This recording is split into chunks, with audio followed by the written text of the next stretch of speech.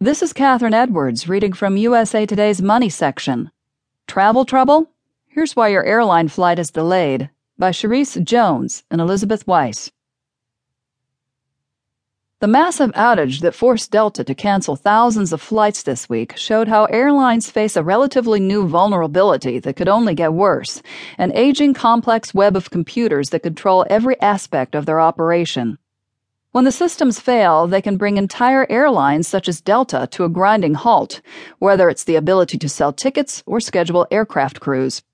Where once software was used primarily to book flights and issue tickets, today it's a matrix of overlapping, often disjointed systems that interact with mobile apps, track loyalty awards, and help the airline industry bring in billions of dollars through the sale of perks like extra legroom.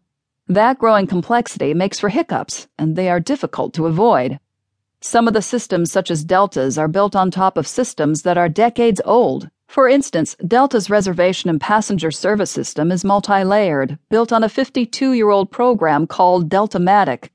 It's a Mad Men-era computer system, says Henry Hartvelt, an analyst with the travel industry company Atmosphere Research Group. By Thursday, Delta had largely recovered from the outage that caused it to cancel or delay more than 4,000 flights, the biggest disruption to the airline's operations since the terror attacks of September 11, 2001. The fact that Delta, known for its on-time reliability, took days to get back on track illustrates the intricacy at play when so many systems have to work together.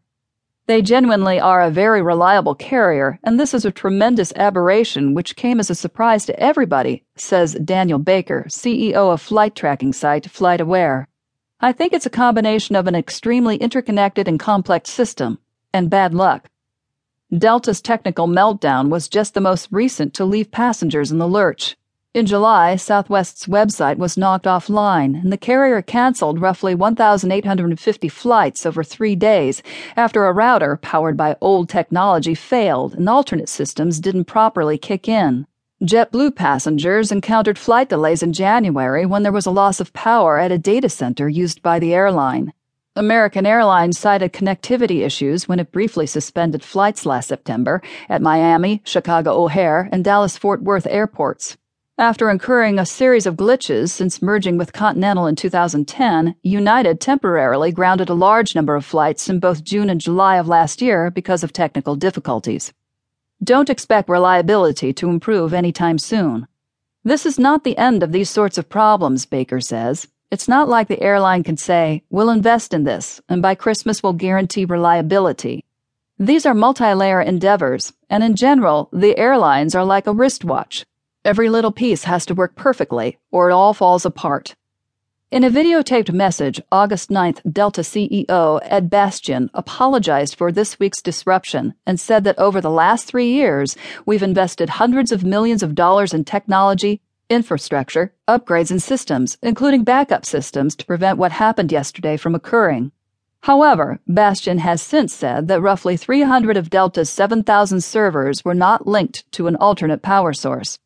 When a faulty piece of power control equipment caught fire Monday, sparking a surge that knocked out power, servers that did have backup were unable to communicate with those that did not, taking down Delta's whole system. "Our infrastructure is dated, no question," Bastian told the Atlanta Journal-Constitution, but I don't think that was the problem.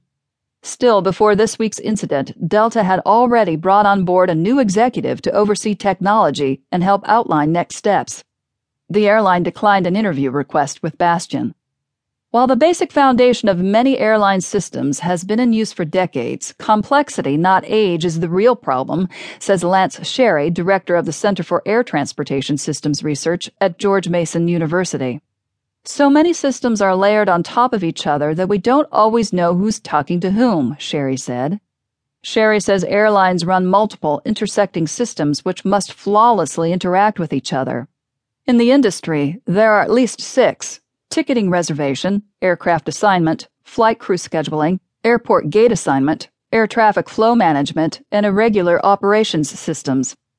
Often they come from different vendors and use different software languages, and yet they must be synchronized, and timing is split-second and critical. It's like a ballet, where the ballerina is thrown up by one dancer, but another one has to catch her coming down, Sherry says. The 3 main players in the business, Sabra, Amadeus, and